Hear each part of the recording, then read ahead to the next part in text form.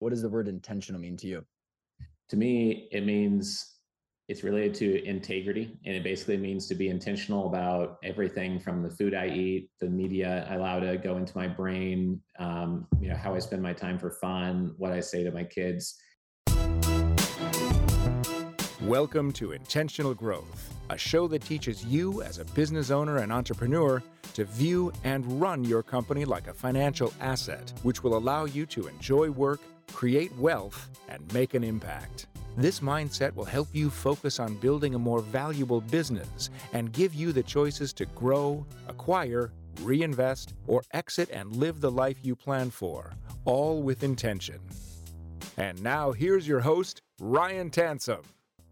What's going on, everybody? Welcome back. I'm absolutely pumped for today's topic. We are going to be diving into what it means to think and act like a billionaire and why average equals death.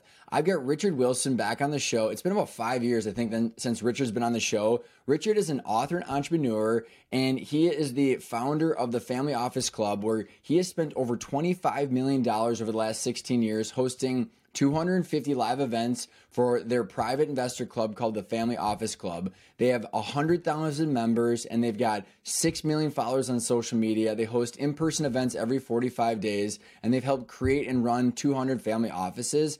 And we're going to be talking about one of his most recent ventures where it took him 12 years and he spent $1.4 million to buy the domain billionaires.com, where he has now completed 25 interviews with billionaires like Tony Robbins, Mark Cuban, Jeff Hoffman, and more.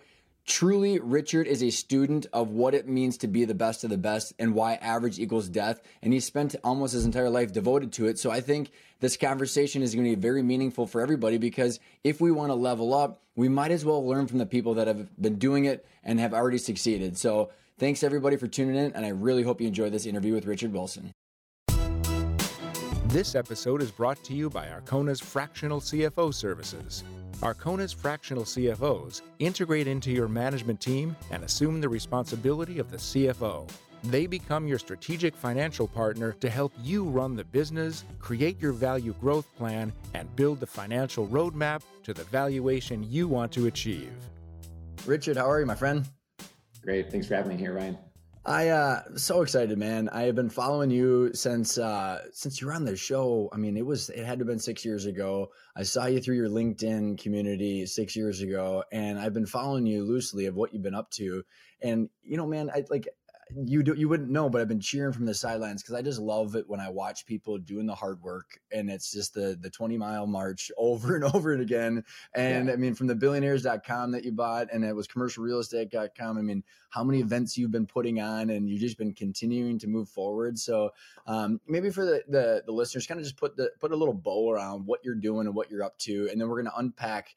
Truly, I think the mission that you're on is studying what the best, highest performers are doing. But before we get into that, why don't you give everybody just an overview of what you're up to? Yeah, sure. I'll give a short version. If you think they care about one piece of it more, we can always go into it. But basically the last 16 years since 2007, I've spent about $25 million hosting 250 live events for our investor club, which is called Family Office Club. And so we do community events, which feature mostly investors on stage, like our big annual event coming up in a couple of weeks. Well, we're going to have 120 speakers on stage over 3 days and 1,000 people there. But we'll do investor masterminds and medium-sized events as well. Written 13 books the last 16 years, and we're strong on media and positioning. So as you mentioned, we own Billionaires.com, and I'm interviewing 100 billionaires there, asking them 3 powerful questions each. And then a few of them are nice enough to speak on stage at our events or, do a longer interview, of course. But that's basically what we're up to.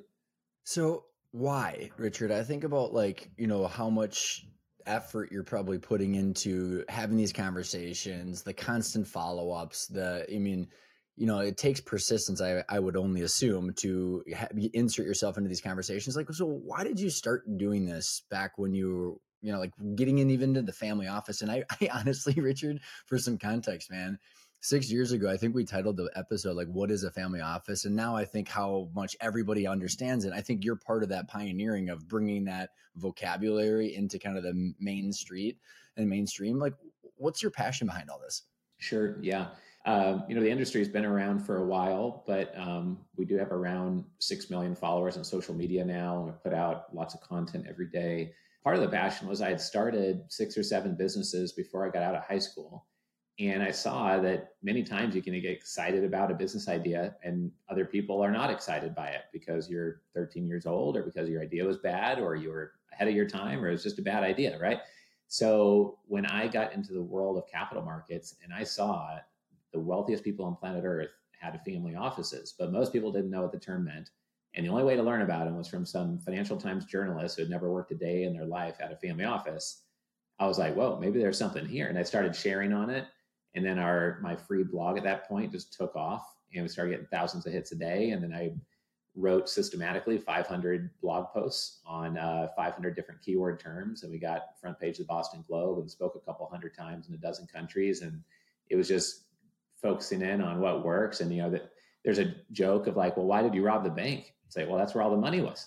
And I guess part of my entrepreneurial subconscious was like, well, how wrong could this go if you become a helpful resource in the niche of the wealthiest people in the world and no one else is being helpful in the niche? Then what do I got to lose, right? So that's awesome, man. And based on your video that I watched on your website, you were talking a lot about Jeff Hoffman's presentation. So I watched his TEDx, but then I watched I think 2/3 of it, and it was like, what's his quote on there of like, provide actual value to a real need or whatever it is. And so what I heard is that seemed pretty obvious to you that there was some huge white space there.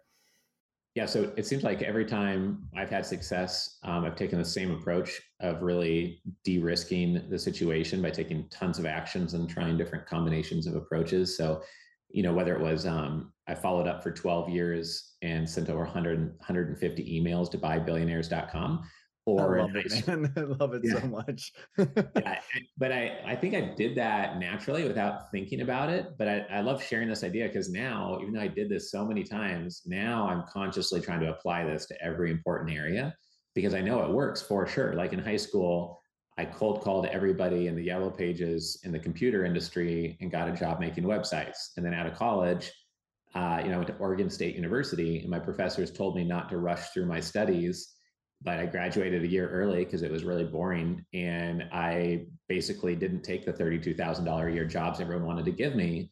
And I cold called everybody in the Portland, Oregon Chamber of Commerce. And I made $100,000 a year my first year out of school, which was more than my professors made the year before. And it was by cold calling people, reaching out. And, I created that good luck. So I think it's a real disservice to tell your kids like, yeah, we're really lucky. It's really lucky that we can go on this vacation to Hawaii. It's like, no, it's not. It's because I removed all the friction and worked my ass off and kept on learning and pushing and learning and all that, Oh, I love it so much. Yeah, I do. And I don't know if you'd recall, but I grew up in the copier business. So like my dad, how he started our family business. And so it was 400 phone calls, 15 appointments, 8 net news. And so like, like you, I totally get it. What I'm curious, Richard, is because now you're studying billionaires of what that mindset is. And we're going to get into that. But like, how did you what was that feeling inside of you where you did you have this nag of like, hey, that advice that people were giving you didn't make any sense? Or did you have mentors like your parents? Or like, how did you realize that you should bet on yourself and what you were doing? Yeah, there's a real turning point on that, like when I was in college. But before that, just as a kid, I just loved sports and I loved playing video games. I loved anything that was a game. And then I grew up around my dad running his own business, and he was raising capital for nonprofits like universities and things like that, hospitals. And then through seeing him run his business, I was reading Inc. magazine and then driving him to meetings and going to the meetings where he pitched donors to donate money. And so just kind of got my brain early looking up to these people in Inc. magazine and then trying it out myself and starting things. That has kind of got the itch for it. And then made me realize like other people were not doing that, but it worked well. And the more I could do what other people were not doing in a way that was fun, then it just made sense to me. Like from the very beginning, it seemed like doing things like everyone else was like the worst thing you could do. Right. So we're always trying to look at how to do the opposite, how to do something unique or more focused, So I love it. And as we get into I mean, because there's probably so many insights that you've been gathering, not only like over this billionaire interview with the whole intent of gathering the best kind of, what they're doing, but like even before that, I'm assuming you constantly with the exposure is like, what is the goal? Because you'd said that everything's a game. And here's why I'm asking, Richard, is because I read the book Conscious Capitalism like 5 years ago. I probably read it on the time we met. And I was like, Yeah, oh, it was like this game that resonated with me. But like, and the reason sure. I'm asking is because on my podcast, after 380 interviews, man, there are people that are billionaires that have been on the show, or Right. someone that's got whatever their pie chart. I always make this joke in my presentations. You can have this beautiful, diversified, colored pie chart on Charles Schwab that's 100 million or a billion. And if Yeah. no one needs you, you're going to end up on my show saying, Ryan, what's it all for? And so, like, Right. what is the game, and what is the goal of your own game that you have selected into playing, as well as the people that you surround yourself with? Right. Yeah. I think one of my goals is to become more and more ultra wealthy while being ultra healthy. I think a lot of people dismiss their health in order to be successful, and you're really not that successful if your only measuring stick is money, and then your health is awful. And a lot of times, I'll go to a doctor's investment club conference where everyone's paying 50,000 a year for membership, and one doctor out of 140 in the room spent 50,000 on their health that year. But if they died, they'd probably get taxed, they'd stop making money. They are the $1 million racehorse they should be putting the best quality fuel into, and they spend more on their Ferrari or their Mercedes AMG oil change than they do on getting biomarkers on their blood from Insider Tracker, and or doing a proactive MRI through Pronovo, once a year for $1,700, make sure they don't have a big lump of cancer growing somewhere, right? So that's part of the vision. The other part is that I have this theory that if you have the most fun year of your life, you're not putting up with bad employees, bad business partners, unprofitable business models, and you know yourself well enough to know what you enjoy and what you're great at. And so if you focus on having the most fun year of your life, you're a better example to those around you that, like, hey, the meaning of life isn't just to work yourself to death. Like, let's go visit 5 countries, and let's go skiing in the Swiss Alps, and let's go backpacking across the Grand Canyon, and do X, Y, and Z. So the combination of those two things is very important. And then the goal with billionaires.com specifically is to read every book ever written by a billionaire, not on them, but just written by them, to get their thoughts into my brain, and then share the best ones, like the top 30, top 50 with my audience, and then to interview 100 billionaires and have 300 insights from those 100 billionaires. Again, selfishly, I'd do it for myself, but I just share it publicly on billionaires.com, for free if people want to kind of read what the interviews are saying. Yeah, and highly recommend it. It's and I love how you worded it in the video on your website, where it's like, why would you read someone else's book? I mean, we can, with the caveat of there's a lot of good books out there, but people, why wouldn't you just go to the horse's mouth of like the people that actually have done it, from Yeah. versus other people that are good at marketing their book potentially. Oh, And yeah. when you, what is the like, what, how did you pick the 3 questions, by the way? Let's just start there. It's the same way that I script all the discussion panels at my conferences. I really just thought, what am I most curious about that would help me and other entrepreneurs the most? And I was inspired a bit by I think Tim Ferriss has a book called Tools of Titans, and he asks some very consistent questions to these people. And I realized, okay, well, if I do it consistently, it'll make it a bit more interesting. It also makes it a bit more simple. And then with billionaires, they're very private and very busy. Most of them are very confidential about things. So we do it via email, or like Tony Robbins and 3 or 4 other billionaires replied via audio message now, but just via email. It takes them 3 to 5 minutes. And it's like sitting down for a quick cup of coffee with Mark Cuban, and you get to ask him just 3 questions. Then this is what we asked him. And on the book point you made before, the amazing thing is I'll have a room of 700 people, and I'll say, who's read 200 books in their life? And like, lots of people raise their hand. And then I'll say, who's read more than 20 books from a billionaire? And usually one hand goes up maybe. And so most people are spending all their time reading books from people who are not as good at business as a billionaire is. They're just good at marketing their books and maybe making people think they're amazing, right? Like, I think Dan Sullivan is amazing. I've done all of his top programs, spent time with him one-on-one. And the 3 books with Ben Hardy are great recently. Yeah.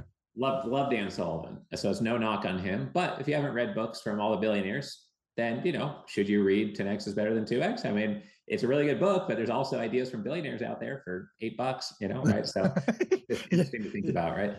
Yeah, yeah, and it is interesting to think about, and um, just trying to unpack the who are you going after, like with the 100, and like what is your selection process for these types of people? Sure. Well, if somebody is globally known for something ridiculously horrible, like war crimes or something, then we're not going to interview them. But we otherwise don't get political about it. We're not like, oh, Soros believes in this, or oh, Trump believes in this or that. We believe that just about every billionaire has something that they have learned along the way, and no one wants to be exactly like any other human being. You have to kind of Mm-hmm. integrate it with your own DNA. So Love there's it. something to learn from Mother Teresa. There's something to learn from people that you may not agree with their political views or what they've done with their country. So we're not too picky on that. I guess beggars can't be choosers, because we're really just trying to get to the 100 interview mark, and then Mm-hmm. have some of these billionaires speak on stage at our conferences. And so we're really broad based, and we're totally fine with a non-famous billionaire because they're more likely to very quickly answer our questions. And with Mark Cuban, we had to follow up 14 times over email before he answered our questions. Mm-hmm. And would rather people get back to us quickly, of course, but we're super grateful that he got back to us at all. That's amazing. And so let's start talking about the themes that are, because I've got some questions written down. So if you see Sure. me looking down, but like let's talk about some of the themes that resonate with you that are kind of percolating to the top as you're having more and more of the consistent conversations. Are there, if I'd say maybe kind of a 1-2 punch of a question, like what are the consistent? See, you did it. My Yeah, Mac did the there you go. thumbs up again. I'm like, what the heck's going on? Awesome. uh, um, but what are some of the themes that you've seen bubble to the top, and then which ones do you like and are resonating with? Sure. Yeah. One tough thing about billionaires.com is that there's so many different ideas and pieces of input from reading all these books and doing all these interviews, that we're going to create a one-page tool, like infographic, that summarizes all of the best ideas we get from all these sources. The other thing that's tough is that some of the most common pieces of advice the billionaires give, they really pound it in your head because so many different billionaires say it. But when I say it on a podcast, it might not shatter anyone's brain, because it's not like, oh yeah, I've heard that before. Oh yeah, I already know that. But it's kind of like realizing that so many billionaires do this or say it makes you realize, maybe I need to apply this to 20 parts of my life, right? Mhm, mhm. So a couple of those are to work hard and smart. It doesn't matter how smart you are. If you don't work hard and constantly innovate and learn, then you're not going to be, at your best. It's really sexy today to be like, yeah, you don't need to work hard, just work smart, but not if you want to become a billionaire, in my experience from studying all of them. The other thing is that almost all of them talk about an insatiable desire to learn, stay very curious, and go very deep. And they're constantly exploring, learning, innovating. And it doesn't have to be just reading books. It could be through meeting with others or doing research or whatever, but they're very thirsty to learn. And Mark Cuban says it's not your amount of capital or your network, it's your ability to outlearn and outwork everybody else in your niche. Can I make Um, a comment if you can keep your train of thought? But I had yeah, to mention this because I'd read quite a few of the books that were on your book list, which I was sure. like, oh, nice, and it was not on purpose. I Yeah, just like those are ones that I come across. But Mark Cuban's book, and dude, this resonated so much with me, Richard. Of like, business is a 24/7 sport. right. And you mentioned it in your video, and he mentions it in his book, and there was one takeaway that I had in it because I read the book like 5, 6, 7 years ago or whatever it was, and he Yeah, was like, when he realized that people were like, he would just like read everything, all the manuals before showing up, and he realized that no one else did. And yeah. I was just like, no shit, huh? And like literally, I took that page out of his book and it works, man. Like it's like if you just read and like it's all free too. It's just very fascinating. Oh yeah, I tell my kids that all the time. I was like, if you have a strong, consistent work ethic combined with focus, like you will run circles around other people. Nobody wants to work hard. Everyone wants the easy way. They just want to kind of clock in and kind of coast.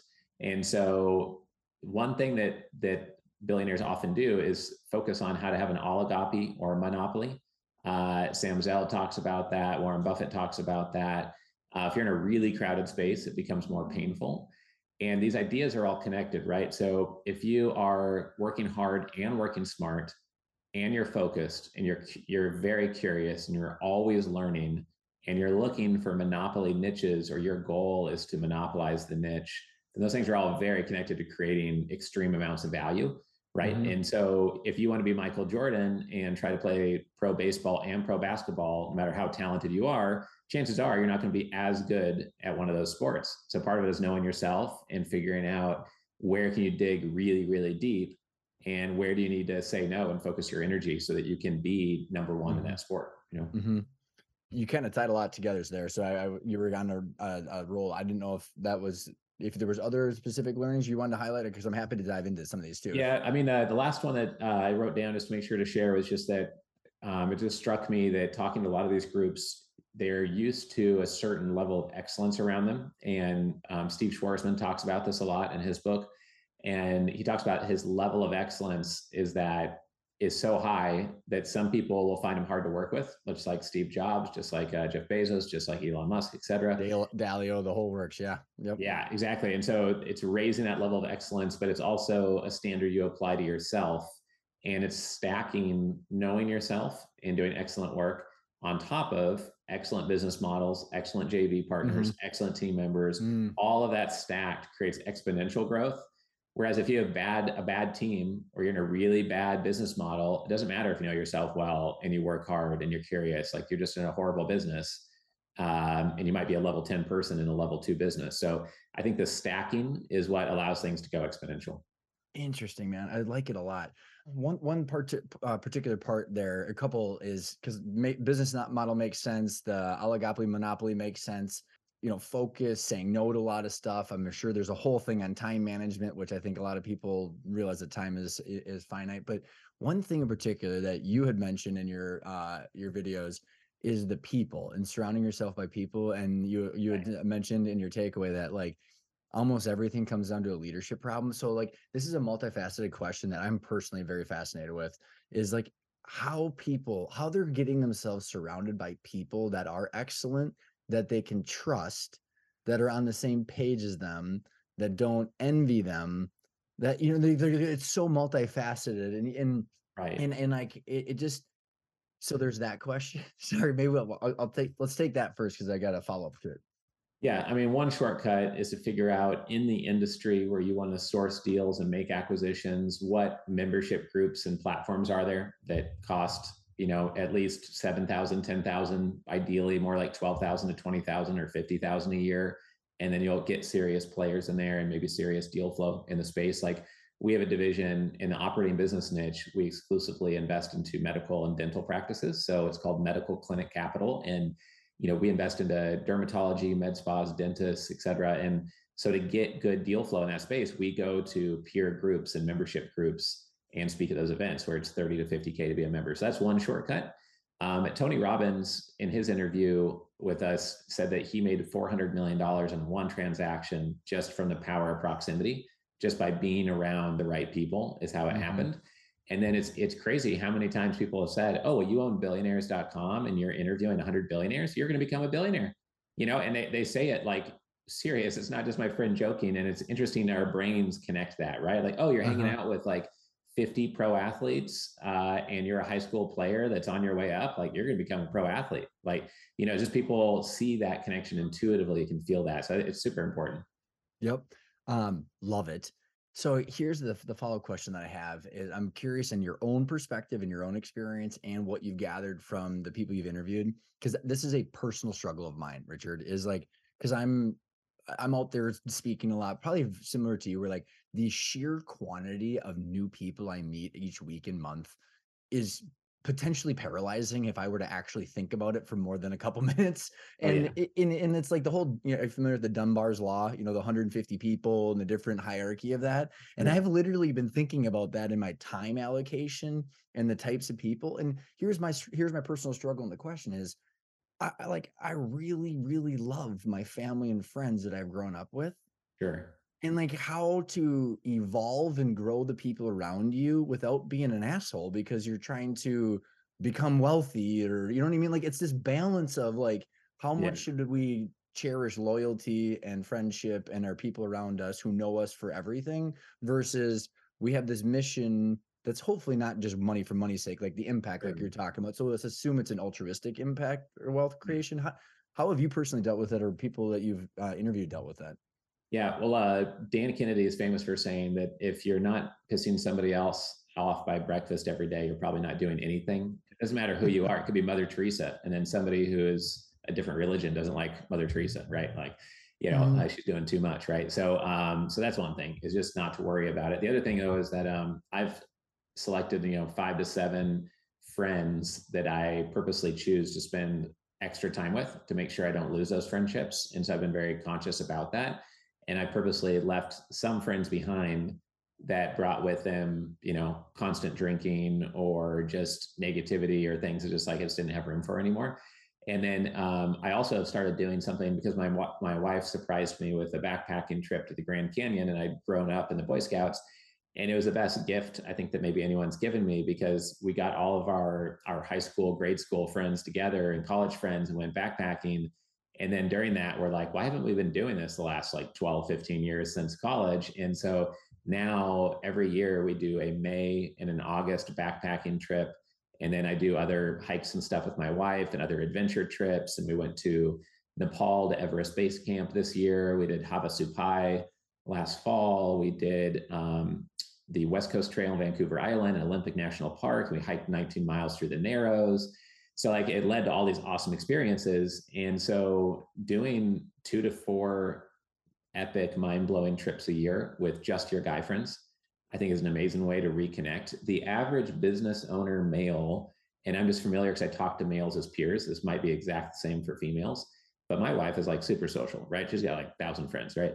And but the average business owner male, which is who I can relate to easiest, has very little social life in today's modern society, right? You're serving your kids, keeping the wife happy, telling yourself to go to the gym 7 days a week. Most of us make it 2 or 3 or 4.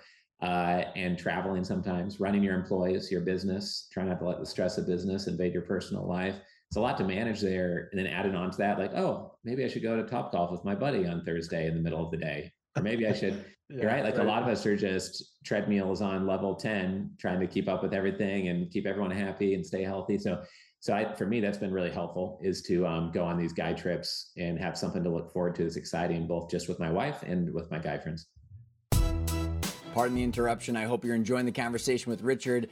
The thing that I think is most important as it relates to intentional growth and what Richard's talking about is when Richard talks about mental models. These billionaires have mental models, and potentially hundreds of them, and they use those mental models on how to make decisions to get where they want to go faster. And there's 2 potential ways that you can get where you want to go faster. One is check out the free intentional growth starter kit, where you can jump into the intentional growth framework, understand a video on each of the 5 principles, and I show a case study on how you can project out the valuation of your company using 3 financial statements, and there's got a PDF in there where you can check off and score yourself on how well you're running your current financials. And the second thing is, if you want to jump right into the deep end, you can sign right up for the online Intentional Growth Academy, the do-it-yourself version. It's normally $1,500, but in the show notes below, you got a $500 coupon code off. And we have deep dives into valuations, deal structures, private equity, ESOPs, financial strategies, how to hire the right team of advisors, all the stuff to give you the mental model so that way you can view and run your company like a financial asset and hopefully create wealth, enjoy work, and make an impact and get where you want to go.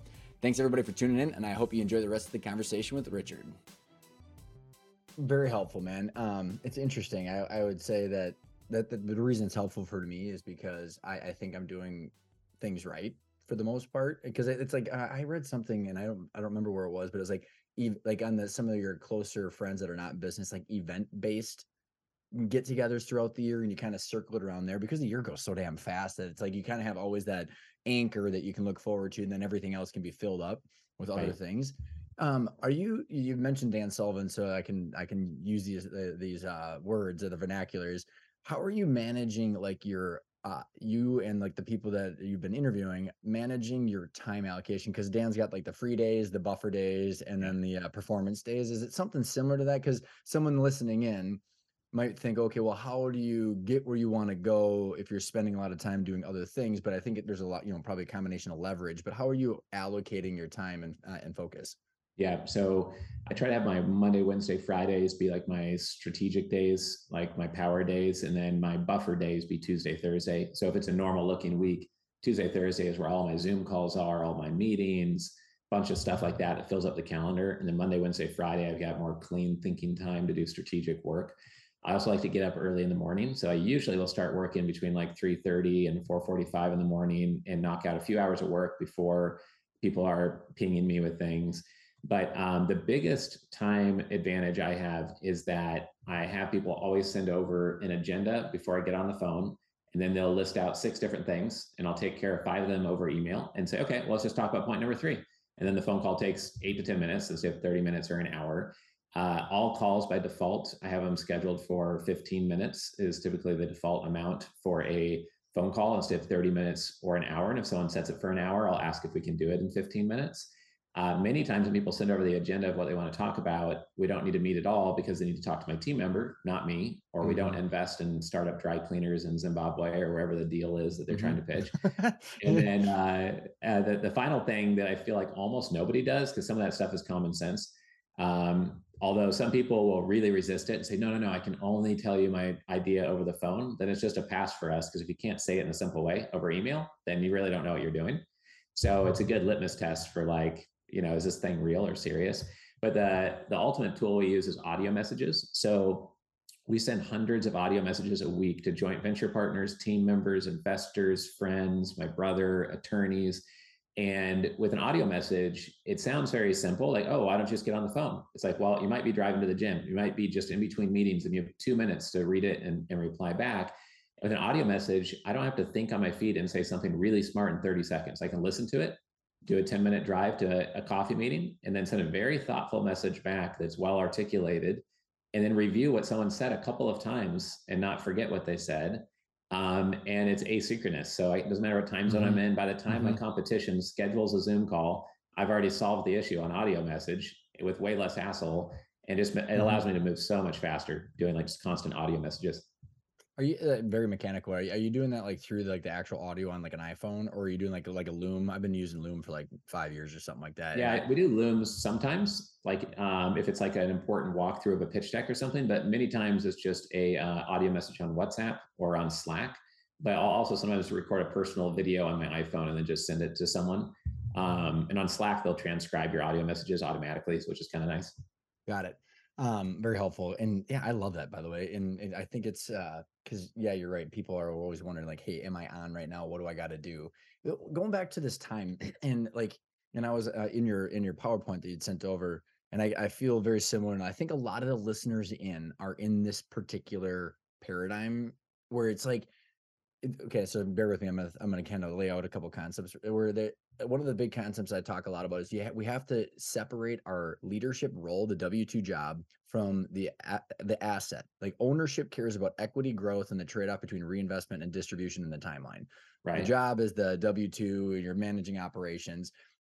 And there's a very solid time. And my question it would be is, as you're thinking about the people you've interviewed or yourself, is like, as you're scaling, there's a lot of times you're playing both those roles till you have enough cash flow to then be able to manage your income through distributions and not the W-2 paycheck. And there's this inflection point that I'm really trying to help people see, because it's like, hey, you could potentially make your $400,000 a year through distributions. It might take you 18 months, but then that's the first goal, is to get out of that and get on top of the cash flow. Yeah. Then therefore the time allocation becomes a different game than it is prior to that. So kind of like maybe a clear way of saying is that we have this phase 1 versus phase 2 of how to manage time. What are your thoughts on that? Yeah. So a couple of different thoughts. One, I went through a book. There's a workbook you can buy on the Strategic Coach website called the Unique Ability 2.0 Workbook. It helps you self-examine yourself, take some psychological tests, but importantly, ask 6 people around you that know you best in business, and ask yourself a bunch of questions. And you really zero in on what you are best at and what you're amazing at. So what are you excellent and passionate about? And the more you focus your time on that, the more you know who you need to hire next to remove yourself out of the business and not work in it, but work on it. And that's super critical. And likely you're doing 5 to 12 different things in your business, and you should only be doing maybe 20% of what you're doing now. And you can find someone much smarter than you.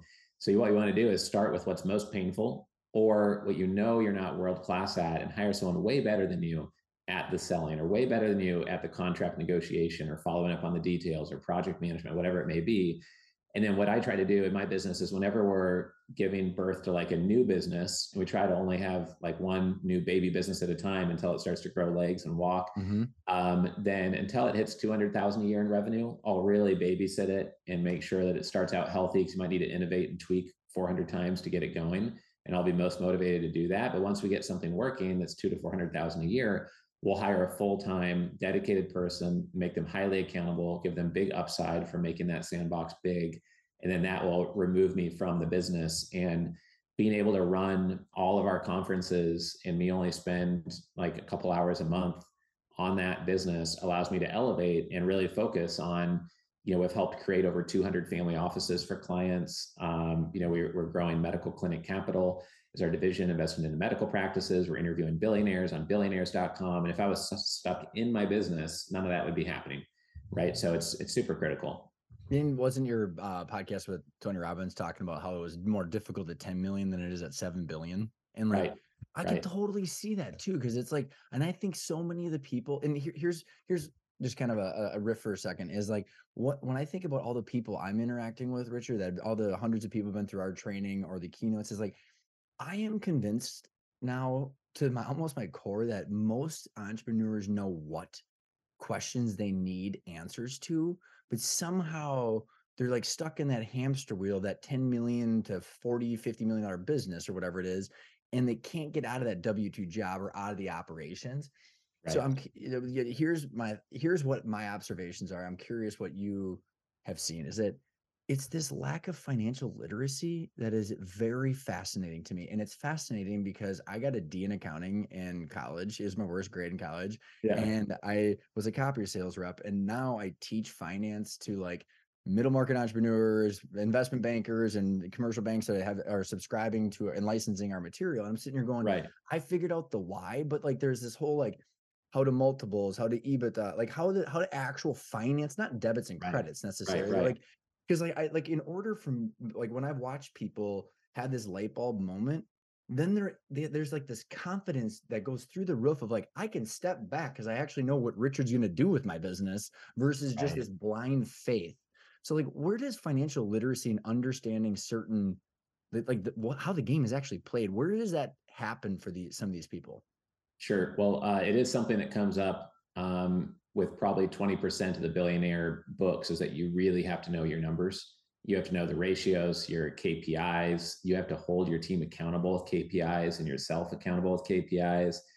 And so when you mentioned before we started this recording that you're into that dashboard space, I told you about how we had invested in the dashboard space. We're just big believers in that being super critical. So our whole team is driven by that. You can't grow a company without that. So I think that is really important. And then when it comes to financials and knowing your financials, one thing that really holds back people related to what you're saying is deal structure and investment structures. Many people want to grow, but they either think, oh, I have to sell to private equity, or I go to the bank to get a loan. And they usually don't even think of going to private investors. If they do, they usually give away a lot of equity, and they could have structured it a different way. So we use a lot of gross revenue royalty structures to get investors a 2x return on their money. And then they're either out of the deal, or they get a little kicker if you sell. So we like to do creative structures like that. So it's a win for everybody. And we're often working with people to equip them with that. And once they have those mental models in their head, like Charles Munger and Evan Pagan and Warren Buffett and Steve Jobs, they all have talked about how you need to have 100 mental models you collect over time. And you know, these little machines work, that if you do this, then this happens. And the machines that you need to run your company are different than what I need, but we probably have some of them in common. And then you're always tweaking and improving how these little formulas work in your brain.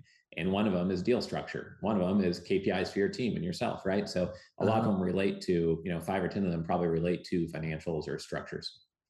So awesome how you put that, because the way I like to describe it to my audience is like, if you're just focused on revenue, here's my shtick, is like, it's like, focus on revenue, optimize for gross profit, and then hopefully there will be more cash in the checking account. I'm like, that's just so blind. We're like, that's what I call playing checkers. And if we're sitting down with private equity, we're talking about rolled equity, phantom stock, or, SARS, or you got like the escrow to just, there's thousands of deal structures out there. And that's 4-dimensional chess with 5 boards at the same time. And Yeah. they don't even and this is where I find it very fascinating is that these topics expand people's minds like the matrix of the zeros and ones, because it's like, I truly believe that a lot of the people that tune in or that are our audience know their industry and their niche so well, but they don't Right. know these things. Yeah. And it's like, this is just the missing part, because it's just about incentive alignment. And so many Right. people have ended up in the show with so much resentment because they didn't understand the deal structure, but they understood the ops and the industry. And then Yeah. they don't know that there's asynchronous or asymmetry in information. Oh yeah. Oh yeah, for sure. And it's so funny you brought up that example because that's how I think about it. It's like, when Keanu Reeves, Neo plugs into the machine and he's like, I know Kung Fu. It's kind of like you're basically saying, I want to get all these billionaire mental models and put them in my brain. And I don't know what's going to happen when we interview 100 billionaires and read 240 billionaire books, but at least one good thing's going to happen. Right. So, Right. as like, there's no doubt about that. It's obvious that that will be the case. So, I like doing things where the result may be unknown, but it's going to be ridiculously good results if you put in the work. And then that makes it so you're willing to do a decade of work focused on one single niche because it's worth it. Kind of reminds me of Nassim Taleb's Anti-Fragile. Like, it's the highest amount of exposure with the least amount of downside, but the hugest amount of upside. And kind of goes back to the Cuban thing. It's like, it's just knowledge and context, right? You don't have to play. You don't have to place all these bets just yet, but you have all the mental models so you can place the best bet at the right time with the right amount of chips. Yeah, Ray Dalio, I know you're a huge fan of Ray Dalio. And one of my favorite statements by him is that whenever you face a fork in the road and you don't know whether to have the cake or the apple pie, then you try to get the best of both and try to maximize doing both options. And how do you limit your downside while still taking advantage of the opportunity and putting a hedge in place or something, right? Mm-hmm. And so I use that a lot when talking to other people because they're like, oh no, well, do we want to do this or this? I'm like, well, let's figure out how to do both and we'll structure it this way. So Sounds like a false choice. Yeah. Speaking Yeah. probably from true billionaires of let's reinvent the game instead of, it's like when I was watching Elon and on Lex Friedman, he was talking about he's fighting hatred or whatever in the game. And he's like trying to figure out how the game works, not actually how to play within the rules. Right. I want to go back to, it's the people question of it's a leadership issue. Like, another personal, this is highly personal to me, is like, how do you, it's the trust of people, because and here's from my perspective, Richard. Like, I trust first, Right. which I refuse to give up that approach because I Sure. just think it's the way better way of living, because that's my choice. But it comes at high cost if you Sure. trust the wrong people or you bring people into the inner circle. And Right. I'm just Ryan Tansom. I'm not one of these people you're talking about. So how are these people vetting out the people? Like, because if they've got their circle, but if it's ebbing and flowing as they're meeting people, what is what's the process for allowing people into the inner circle? A lot of them work off of referrals or trust. So we're really focused on getting a few more A-list billionaire interviews done because it helps that we have Mark Cuban and Tony Robbins and Jeff Hoffman, but we're talking to someone that's connected to Taylor Swift and trying to get her to answer our questions. And if we could get another A-lister or two, it'd make people feel that much more comfortable. There's also social proof and just massive numbers. If we had 50 interviews done instead of 27 of the 100, that would help, because a lot of it's based on what is the downside here? What's the ask? And if you can help them in some small way first, then it removes that friction. So these people get bombarded constantly and they have to ignore pretty much everybody statistically. And so the only things they get through is something that helps one of their portfolio companies or helps their daughter, or it's helping them first. And so people don't owe you a reply to their emails or phone calls, et cetera.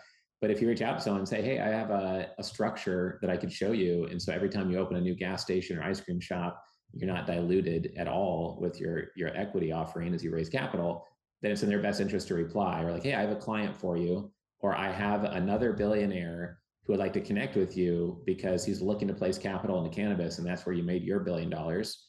Could he put some capital to work with you? And then it's like in their best interest to reply. So that we're trying to get better and better at answering that exact question. And like one of our tricks is like, hey, can we buy 500 copies of your book, Mr. Billionaire or Mrs. Billionaire? Would love to give it out at our conference. And it'd be great if you could just answer these 3 questions as well. And that way we're dispersing their book and it's more in their benefit rather than just putting their quotes on our website. But we're trying to get better and better understanding how to navigate this world because they're so private, so hard to get a hold of, you know? Mm-hmm. Very helpful. How much of this, I'm going to give like the Peter Attia. Have you read his Outlived book? No, but like Outlive. 10 people told me I have to, but I'm trying not to read books, but billionaire books. Focus, my friend. Mad respect for that. So I'll give you why I brought it up is and it kind of has to do with Ray Dalio too, because again, I've watched so much of Ray now. I could literally probably do it as on par with him. But like, my point is like after all of this consumption of knowledge, I then go back. I said to everybody, like, because his Outlive book is right back there, and like, here's a 500-page book Yeah. that proves without the shadow of a doubt that you need to do the common sense shit. Yeah. like it's wake up, do something important, like, go for a run, then do some good exercise, and then eat well and get 8 hours of sleep. And here's the proof behind it. And like I think about Ray, he's like, just spend less than you make, Right. diversify, and like how much of this it like boils down to there is no quick hit for the ultimate outsized returns in life, relationships, health. And I with the caveat of like your PowerPoint is average equals death, but like is doing the common sense actually not what is actually on average, or what I'm trying to say? I Does mean, that like make sense? common sense is so far from average. I don't know more than 2 or 3 human beings that sleep 8 hours a day, eat healthy foods, and exercise every day.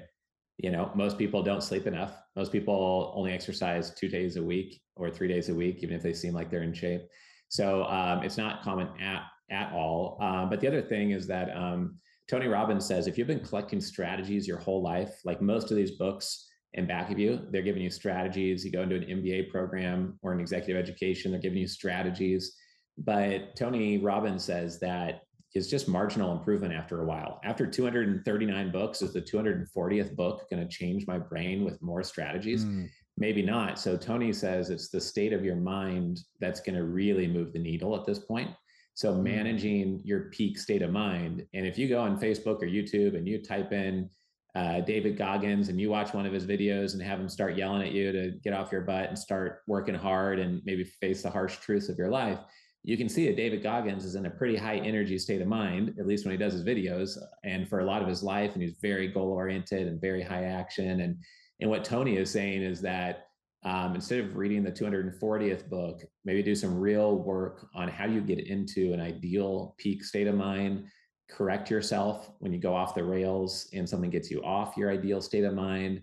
And really, if you watch Drive to Survive, the F1 show on Netflix, I just went to the F1 Vegas race 2 days ago with my wife and saw it in person. And if you watch Breakpoint on Netflix or Quarterback, so much of it is a mental game, right? You start losing a few races, you crash your car 3 times, doesn't matter if your last name's Schumacher, you start losing confidence in yourself and you start being timid and you're at the back of the pack, right? You start losing in tennis and, you lose 7 points in a row, and it's just like you see it in all the sports. The mental game is massive. When you get to the top, a lot of it becomes your mental game versus the other people who have also collected all these mental models.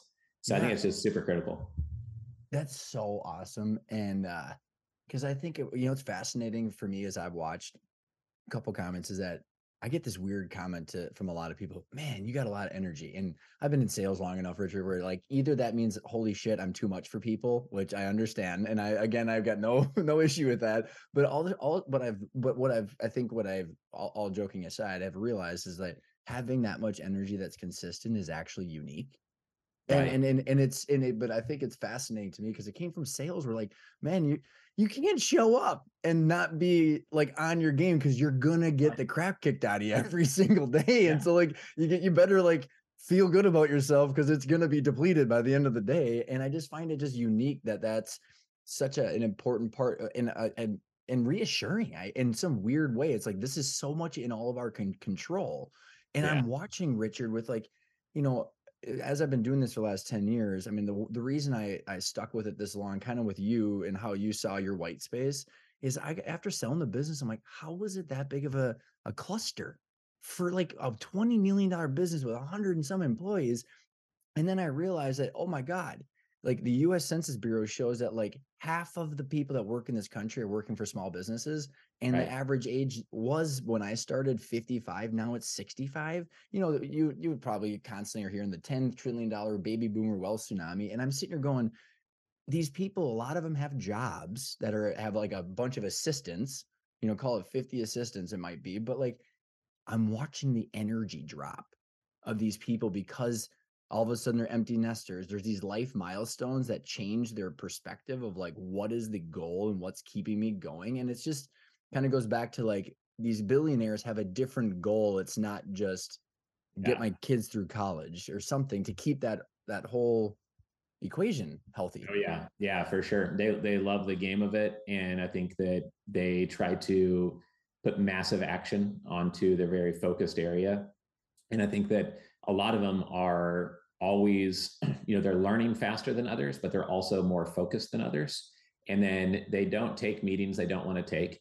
They don't put up with people wasting their time. They have a level of excellence on expectations of how things should be around them. Like why would they do something that's not fun, that's not exciting, that's not exponential? And like one of my biggest cheats to brainwash myself is I read this laminated one pager every morning, and it has my monthly, my quarterly, my annual goals, and these are all my mental programming statements. And I read it to myself while I shave every morning. So I start the day reading average equals death, reading no linear, only exponential. I read this quote from Bruce Lee that says calm is a superpower. And I read like 50 different statements that are my mental programming, almost like mental models on how my brain should operate for the day. And then that way, when I go out into the world, things that align with that, okay, then I go with that. Things that don't, right? And then it just helps keep me on my guardrails every day. It's amazing, and I know we're getting short on time here. We got to get to the turkey race. It's having having the principles, and back to the Dalio, like having the principles, it allows you to say no to everything because it's obvious. You don't have to think about it. And this, like, I think it's very fascinating. I'm watching people, and I don't know if it's the huge abundance of what we're now in, Richard, where like thinking is more important than doing. Has any of these people acknowledge that, or is that something that I'm kind of making up because of my own experience? Or I think that the mental model part is how it comes out and constantly learning. I think a lot of them do take massive action, but like a lot of people like Andrew Carnegie and others like Warren Buffett, most of their time is spent learning, connecting, thinking, and then they have 1,000 employees to actually do. But the doing part they have to do is the constantly learning, maybe negotiating deals if that's their strength, et cetera. So it's very much okay. I was gonna ask you because you mentioned Andrew Carnegie. I just a few months ago, I don't know how I didn't stumble across it earlier, but Napoleon Hill, How to Own Your Mind by Andrew Carnegie. Have you read that book? No, I haven't read that one yet. So I'm assuming, I mean, Andrew was a billionaire, so he's not alive. So you're not getting him on the podcast, but dude, it is freaking fantastic, Richard. It's got this whole mental model. And I like why I find it so fascinating. And you should I shouldn't should you at all, but like it might be interesting to like when you're wrapping up with your 100 interviews is like compare it to Andrew Carnegie's because he's got this diagram, and I'll screenshot it and send it to you because it's in my Audible. Is he's got this mental model. I'm like, it's 120 years old. Like it's older than everybody on this planet. And it was before the internet. So obviously there's like universal truths that it's interesting. They just might go back and be like, and he's talking about, like you're saying, the mental models.